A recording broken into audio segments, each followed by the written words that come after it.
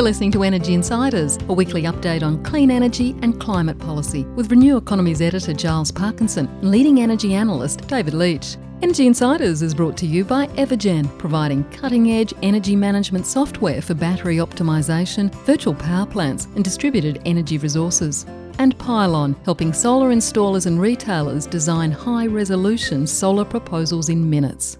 Hello and welcome to this latest episode of the Energy Insiders podcast. My name is Giles Parkinson. I'm the editor of Renew Economy, and joining me as usual is David Leitch from ITK. David, I trust you are well. I am well, thanks, Giles. I trust, as usual, our listeners are well and looking forward to the break at Christmas. Australia only works 11 months a year, but before we get to that, we've got a very special guest today.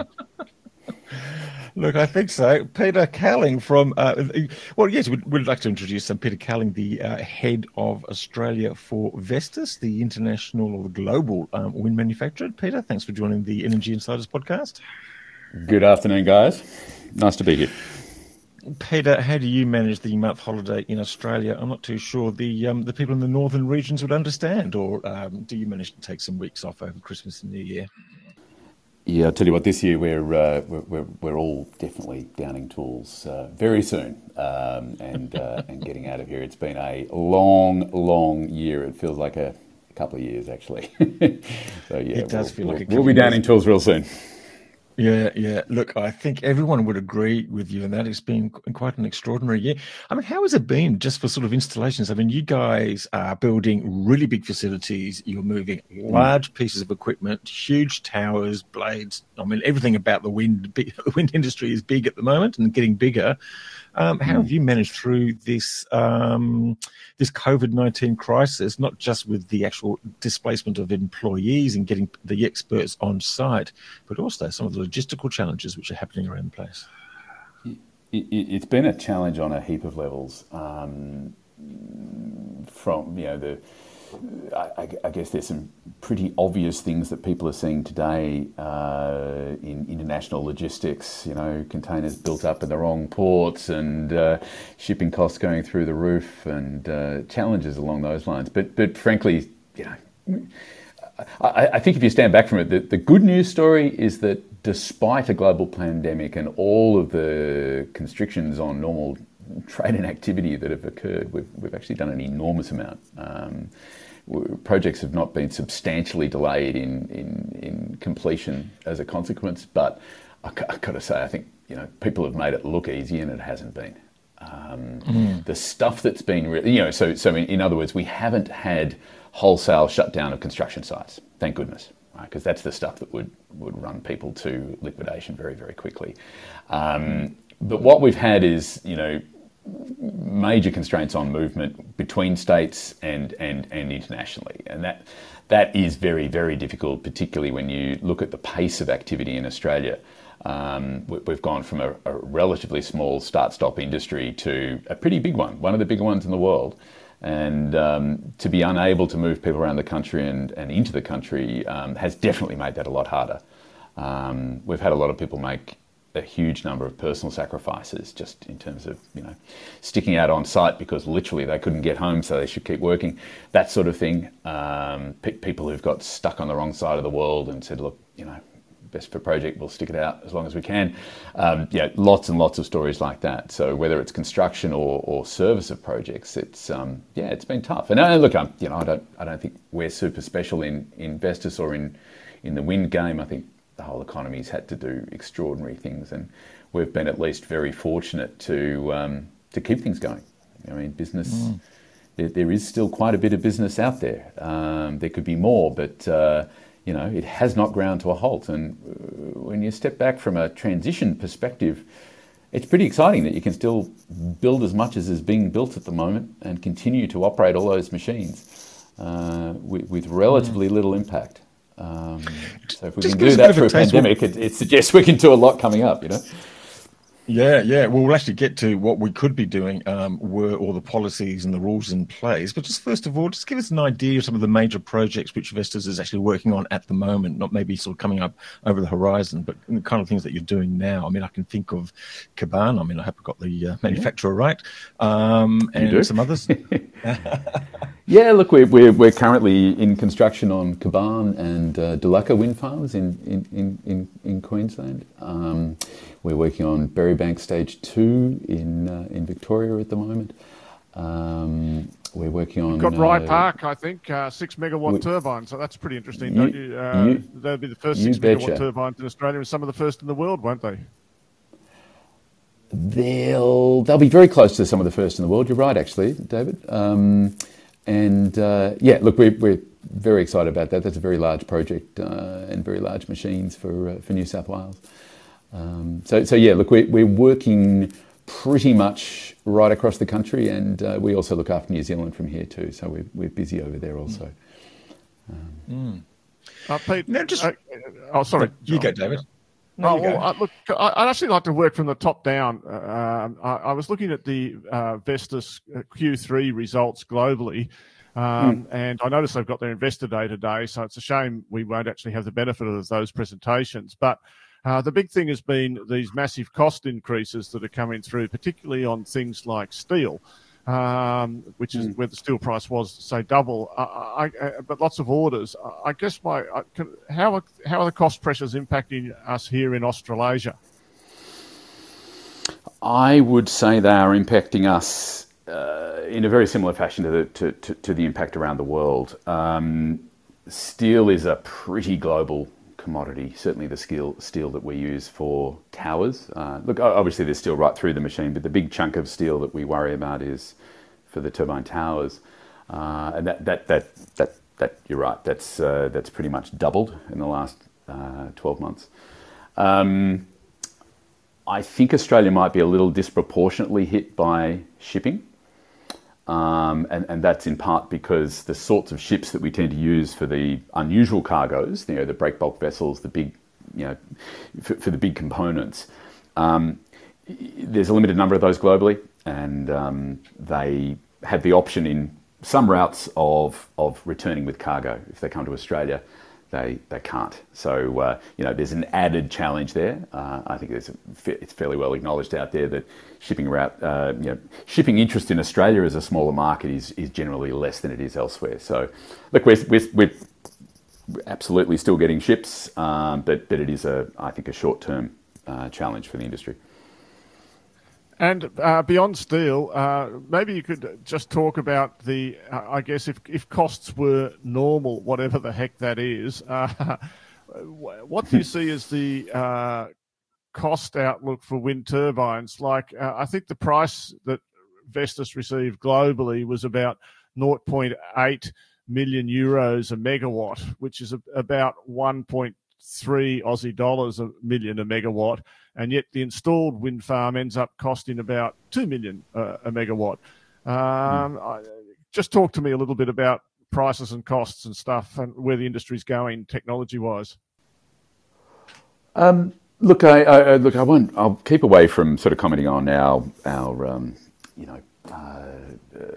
overall results, because that's something I'll let the Investor Day speak to. But look, I think it's the scope that we typically take on in Australia is usually a full turnkey. So we look at not just the cost of the turbine and its installation, but also the balance of plant works that go with it. It's always hard to compare those sort of per megawatt numbers that you see out there. It really depends on your definitions and what's included. And I know sort of investors look at equipment manufacturers based on some of these metrics. It's perhaps a bit of a dark art in some ways. David, I think for the first time in quite a while, we've seen a general cost increase. Just because of the factors we've just discussed, right?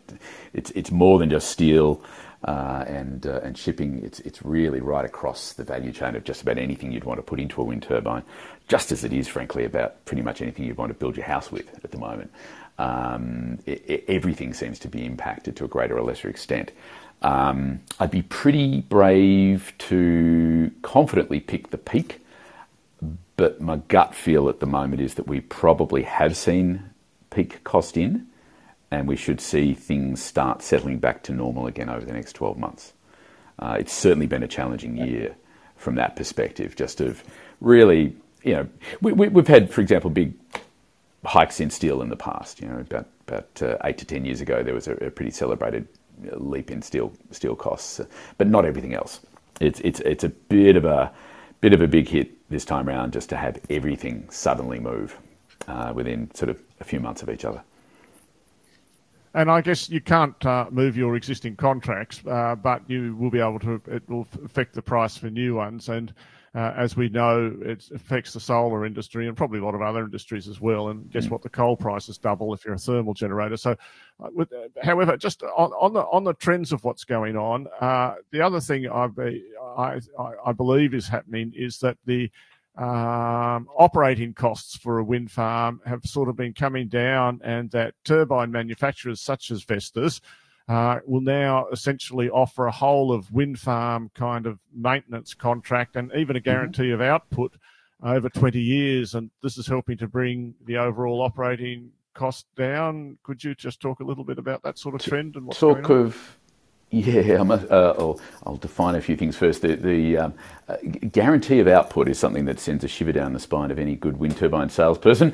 What we guarantee, obviously not what the wind will be, but if the wind is there, we'll guarantee that we yield either a very, very high proportion of what's available, or be available to produce for a very high proportion of the time. So there's two different ways you can do the availability of a wind farm, either by uptime or by the proportion of available energy that is actually delivered.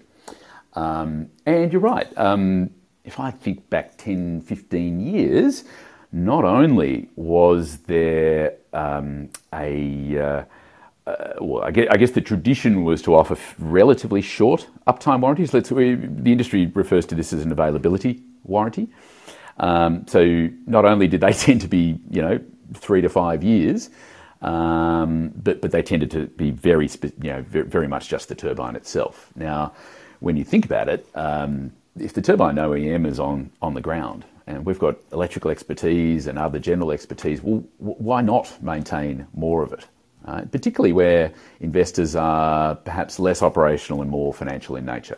So over time, the industry has evolved to take on not only a broader scope, so quite often the entire wind farm, inclusive of grid assets, but also run that availability warranty out to the sort of expected life of the plant.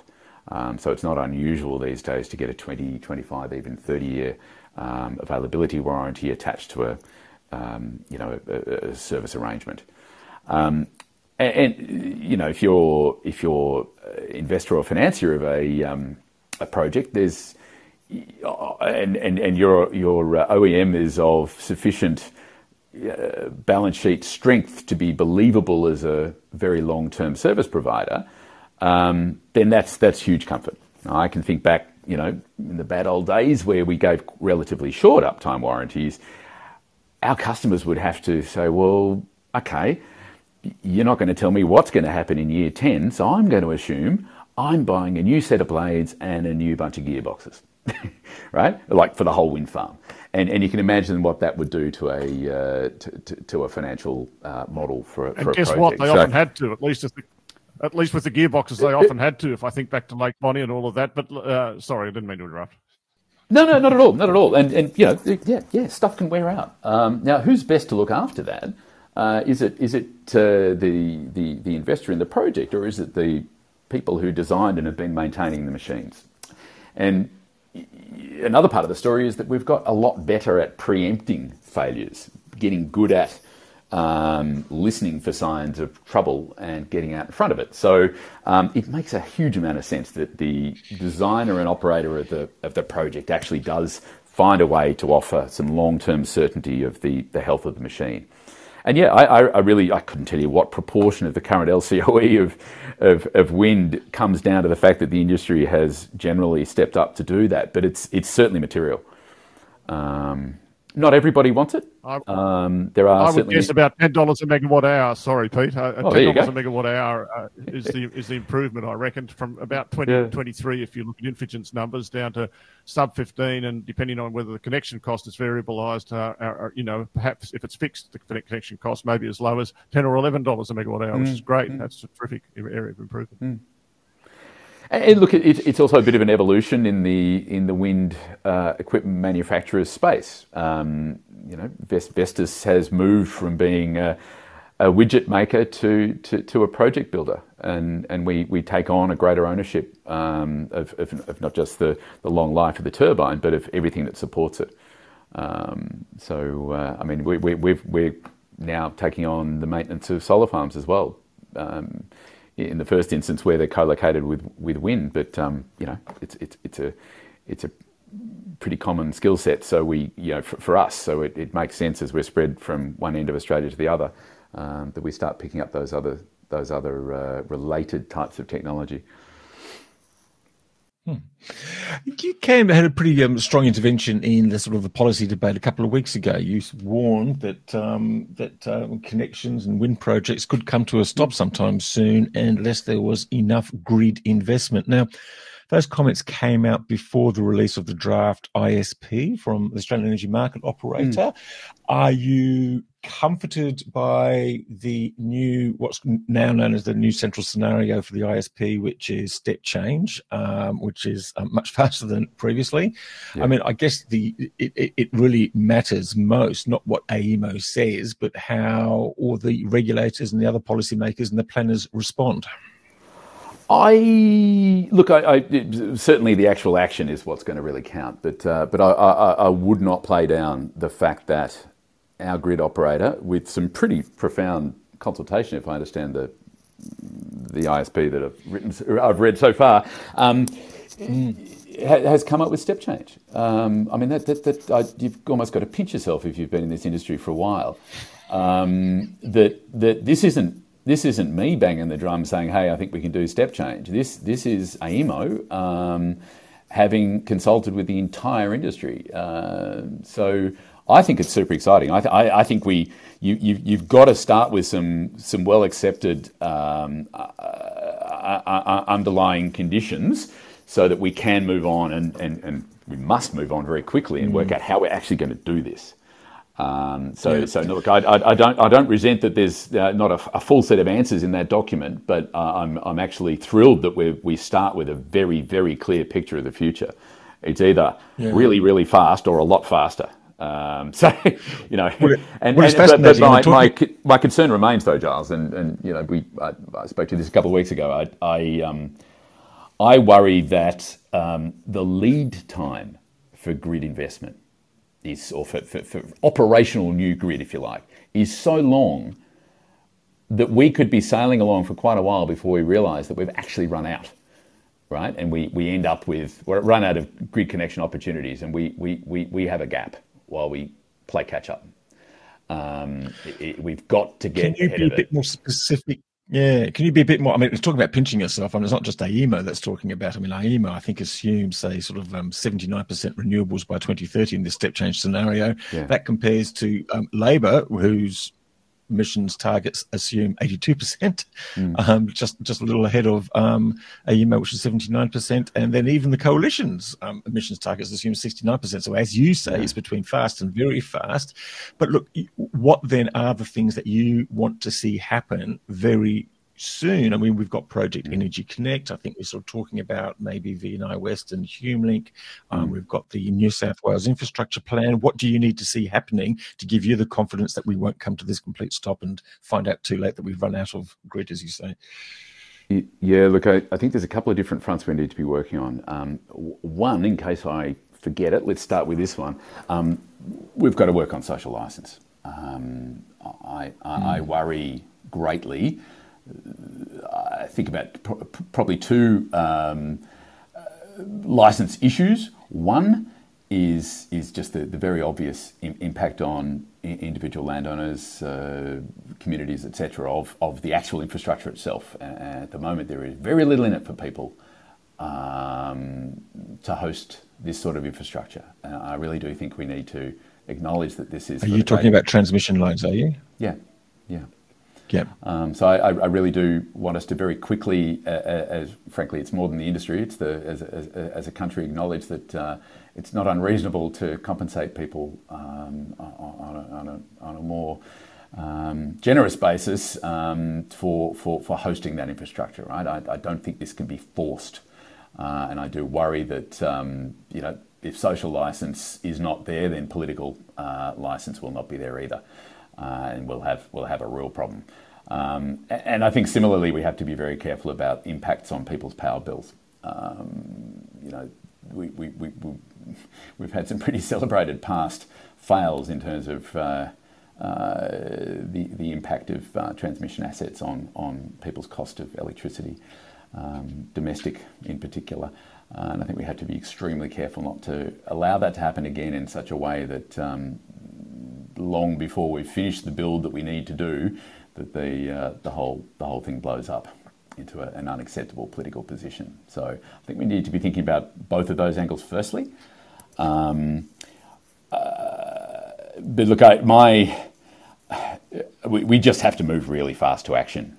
You look at some of the timelines, and look, I haven't read the whole document back to front, and I'm not a grid expert, but I worry that if we are not moving super fast now on pretty much all the key pieces of infrastructure that have been highlighted, with a funding plan, then this could spin wheels for a while, and we will find that each marginal project is going to have to either suffer significantly greater cost or greater curtailment or both, which just starts making it very, very hard. Pete, when Vestas looks at it globally and you're calling for capital, I guess the first call might be between offshore and onshore wind. And maybe you could just talk a little bit about the prospects for offshore wind in your opinion here in Australia. But also, when you look at Australia versus other regions, how does Vestas, headquarters see Australasia? Yeah, look, I'm actually really pleased to say that they see Australia as a huge opportunity. Where we've got to be careful is that there have been some real challenges in building in Australia. We've seen contractors go under here because of the stresses of trying to deliver. The scope of delivering in Australia is for an OEM is typically about as big as it is anywhere in the world. It's most unusual to deliver balance of plant in most of the rest of the OEM world in wind. So, that can come with potential downsides, which could scare away OEMs. Look, our view is Australia's actually is a really interesting market. It is moving fast. We are currently hitting well above our per capita weight in terms of large scale wind.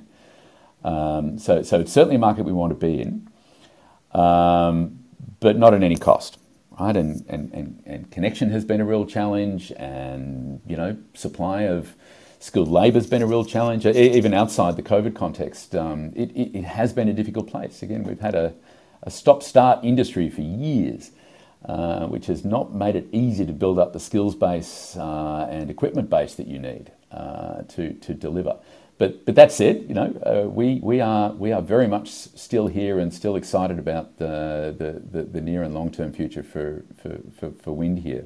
On the offshore front, look, we recently effectively repurchased the offshore business that we had ended up in joint venture with a partner on about a decade ago, and we've jumped back into offshore because we do think it's got a massive future around the world.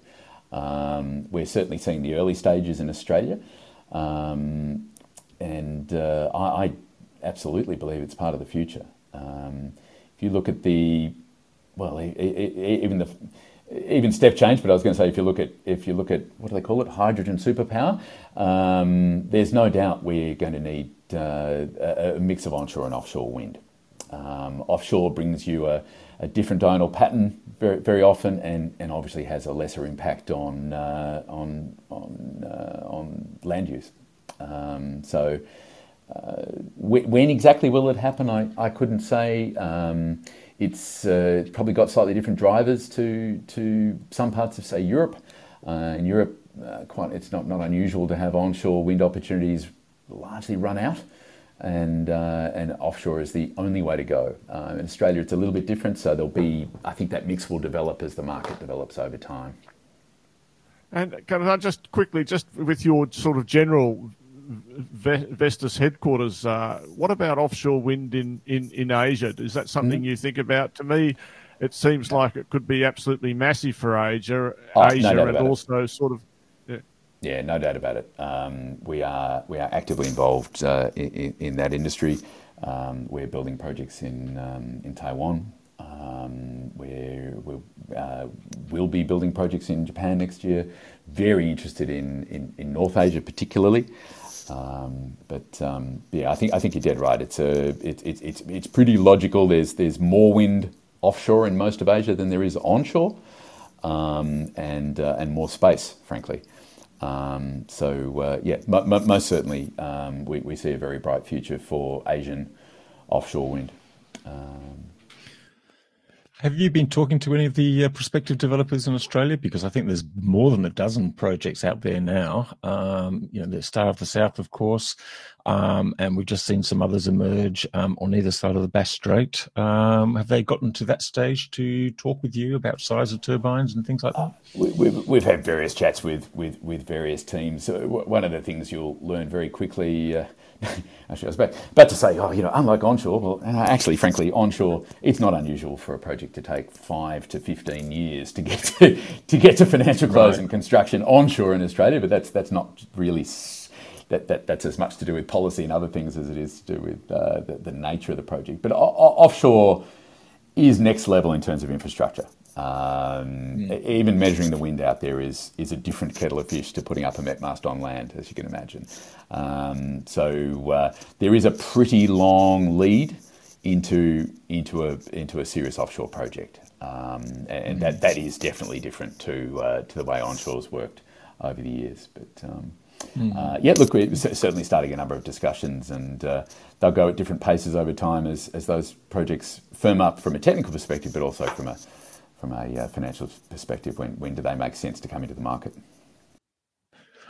I'm just wondering, just on some of the technology developments, the ability of wind turbines and inverter technologies to provide grid services and do other useful things into the grid, sort of traditionally done by the sort of coal and gas generators. We've seen some of the work happened at Hornsdale already, and I think also, I can't remember which wind farm now in Tasmania. What can you tell us about some of the advances there and the future role that they may be able to play? Super exciting space. Wrong bloke to give you a good, cogent explanation of how it works. Look, I think I'll throw some cliches out there and see if it makes sense. Grid forming inverters are absolutely a part of the future, and I think they will be a very rapid part of the solution here. Wind turbine OEMs are working on solutions. It's a little bit more challenging to have a grid forming inverter on a wind turbine, given it's a big moving thing, than it is on an inverter for a battery or solar. But that logic of grid forming is certainly something that we expect to see across the board. Ultimately, there's really exciting early work being done on batteries in a grid forming mode, still performing their storage function and probably other functions as well, but also a grid forming function. And I hope these early signs of grid forming will be one of those conversations we come back to in 10 years' time, Giles, and say, I remember when we used to say, oh, gee, I wonder whether, it'll be like those early motor cars. And ultimately we'll be sitting back saying, do you remember when we used to rely on a governor letting a bit of steam out of a steam pipe of some description in order to try and regulate the entire Australian network. Whereas ultimately, I think we're going to find that we quite enjoy having precise digital control of the network, and certainly the early experiments of the big batteries around the country are incredibly encouraging from that perspective. Could I, Yeah. sorry, come back then and ask about the actual wind turbine technology? I guess let's just talk about these 6 megawatt units. Well, I guess my question is, what's likely to happen to the cost of turbines? Have we, there's a perception that the industry's kind of mature now and there's not much left to do on the cost front. But I still see that turbine sizes and blade lengths are going up, and it seems to be more for getting into lower average wind areas. And what about capacity factors? Can they go up as well? Yeah, absolutely. So we've not seen the end of increased rotors yet. Be a very brave person to call that. But we will increasingly hit logistics challenges. And at some point we'll hit a physics challenge as well. Offshore is a little easier to go bigger and bigger and bigger, and that's purely and simply because we're dealing with very, very low turbulence, because you've got a flat sea for the wind to come across. So greater physical challenges on land from larger rotors, but I think. I work with people that have been in this industry for a very long time, and some of them called it back at 72 meters, and you'd regret that. So look, I do think you'll see more of that, and you might even see a bifurcation of the industry where you've got a solution for East Coast Australian standard conditions, where you're trying to get down normal highways through normal towns and to projects in the sorts of locations we currently see. And you might see a different sort of turbine that heads straight from a port down a dead straight road to a massive off-grid back of beyond hydrogen facility that's actually doesn't have the physical constraints of a more traditional grid connected wind farm. So that just guessing, but it may be that we do hit some limits on normal on land projects before too long. But I'd be very, very brave to pick that.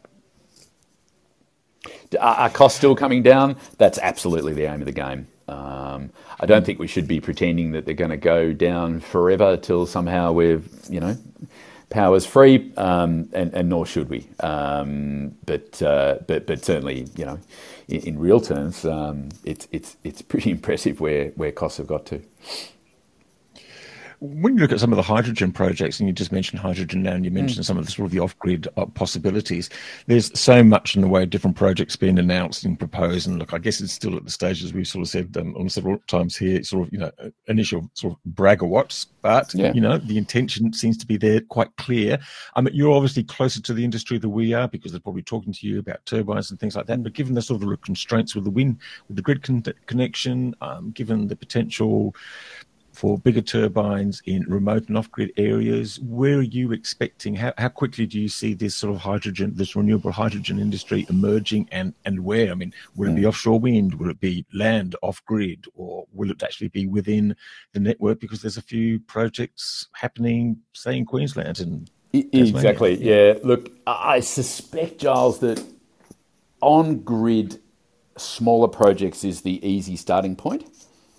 I think off-grid will see first serious investment decisions to actually commit probably in 3 or 4 years' time, something in that sort of time frame. Maybe a little longer, could be sooner.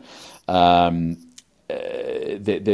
a few good early strategies for monetizing the output.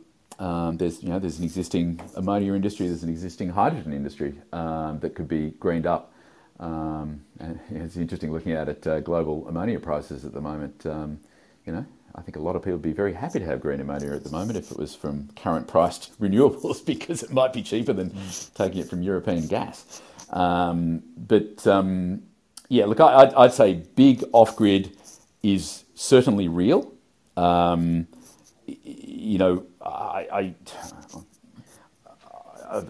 likened this to, for the wind game. Imagine if oil and gas industry had only ever been able to explore for oil and gas within 30 or 40 kilometres of an existing service station. Right? Well, that's kind of what we've been doing.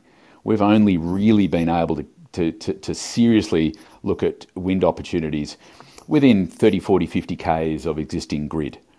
And that inherently has always brought it into, a conflict of land use with other activities, be it houses or towns or farming or whatever. So it's pretty exciting to be able to deliver that energy by means other than through national grids, because suddenly you can go and find the resource rather than find the best resource you can in the circumstances, if you know what I mean. So that's super exciting. So we in Australia should be able to get out there and find massive amounts of 9+ meters per second for those that are windies. That's the pretty much the gold standard in locations where you get world's best solar. That combination is really extraordinary. Now there's plenty of other parts of the globe that have that. Not a lot of them are places you want to sink tens of billions of dollars of investment for the long term, right? So I think Australia also, we shouldn't undersell just what a great destination we are for this sort of big long-term investment.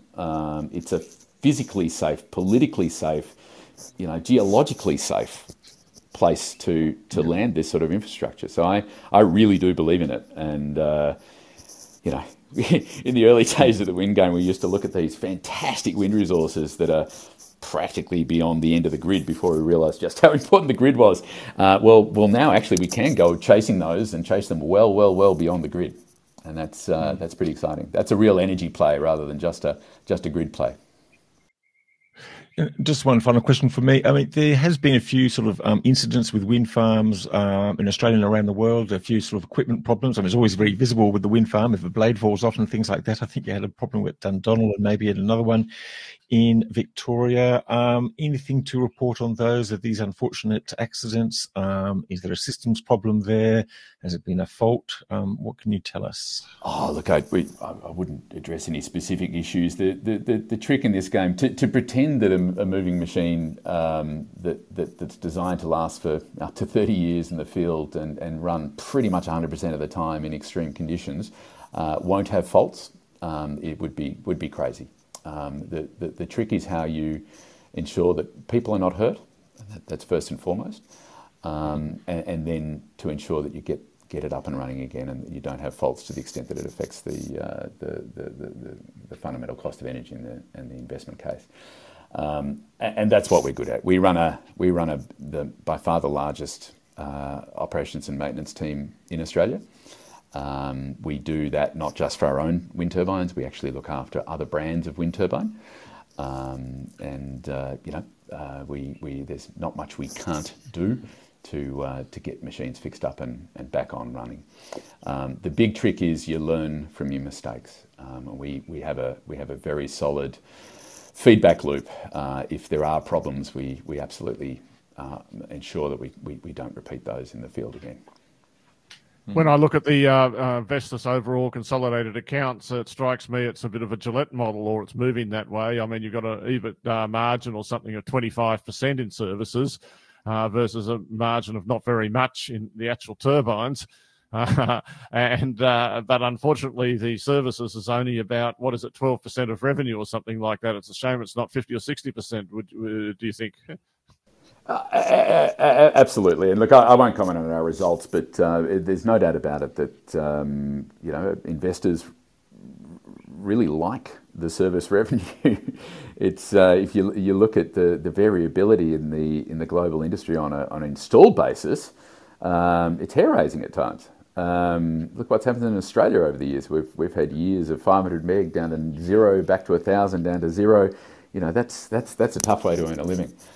So you're absolutely right, David. We like the underlying security of long-term service, and it is a different sort of business, right? A very different sort of business. So it is done on different sorts of margins. But it's a very, very important part of our future. Well, Peter, I think that's pretty much a wrap. Before we let you go, David, is there anything else that we need to sort of talk about just in the other news that's happened over the past week? We had a very great interview, very good interview with Alex Winehouse and Nicola Falcon last week from AEMO, which covered off the ISP. In this last week, there seems to be a few other little projects running around. Neoen, for instance, sort of starting off in its capital battery. Interestingly, that's chosen Doosan over Tesla. A string of new different hydrogen proposals of some form or another. Partly, Giles, partly underlying Neoen's ability to do that is it's now developed its own auto bidding software, so it doesn't need to go with Tesla in the same way. But that's the only comment I'd make about that one. Okay, I should have rung you to get a comment before I actually published the story. It would make it much more informed. Anyway, and from the politics, we just seem to have gone into pre-election mode, in sort of pre-holiday and pre-election mode. David, I'm not too sure if there's anything else that you want to add. The only thing I want to say is I've been very disappointed in the response of both the Labor Party and the Liberal Party in endorsing the ISP and putting it front and centre. It was a good opportunity with the release of what is admittedly still only a draft to get out there and say, well, we acknowledge the work of AEMO. We acknowledge that our executive team here has put their heart and soul into doing this for 2 years and offered us a workable blueprint of how to move the industry forward. We acknowledge that, social license is an absolutely massive issue.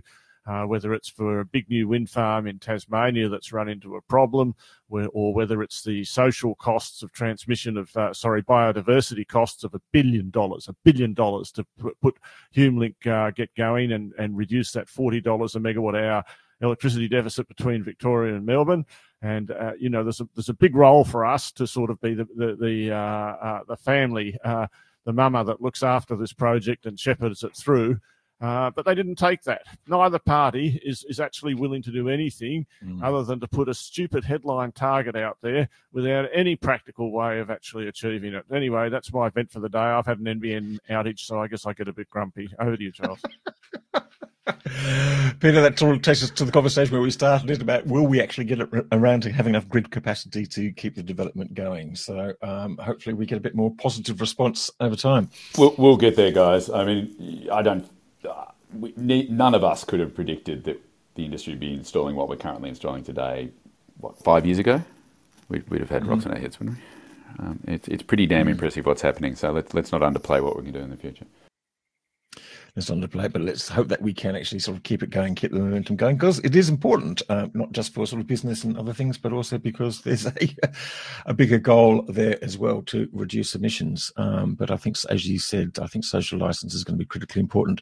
Look, I think that's a wrap for today's podcast. Thank you very much, Peter Carling from Vestas, for joining the podcast this week. Thanks, guys.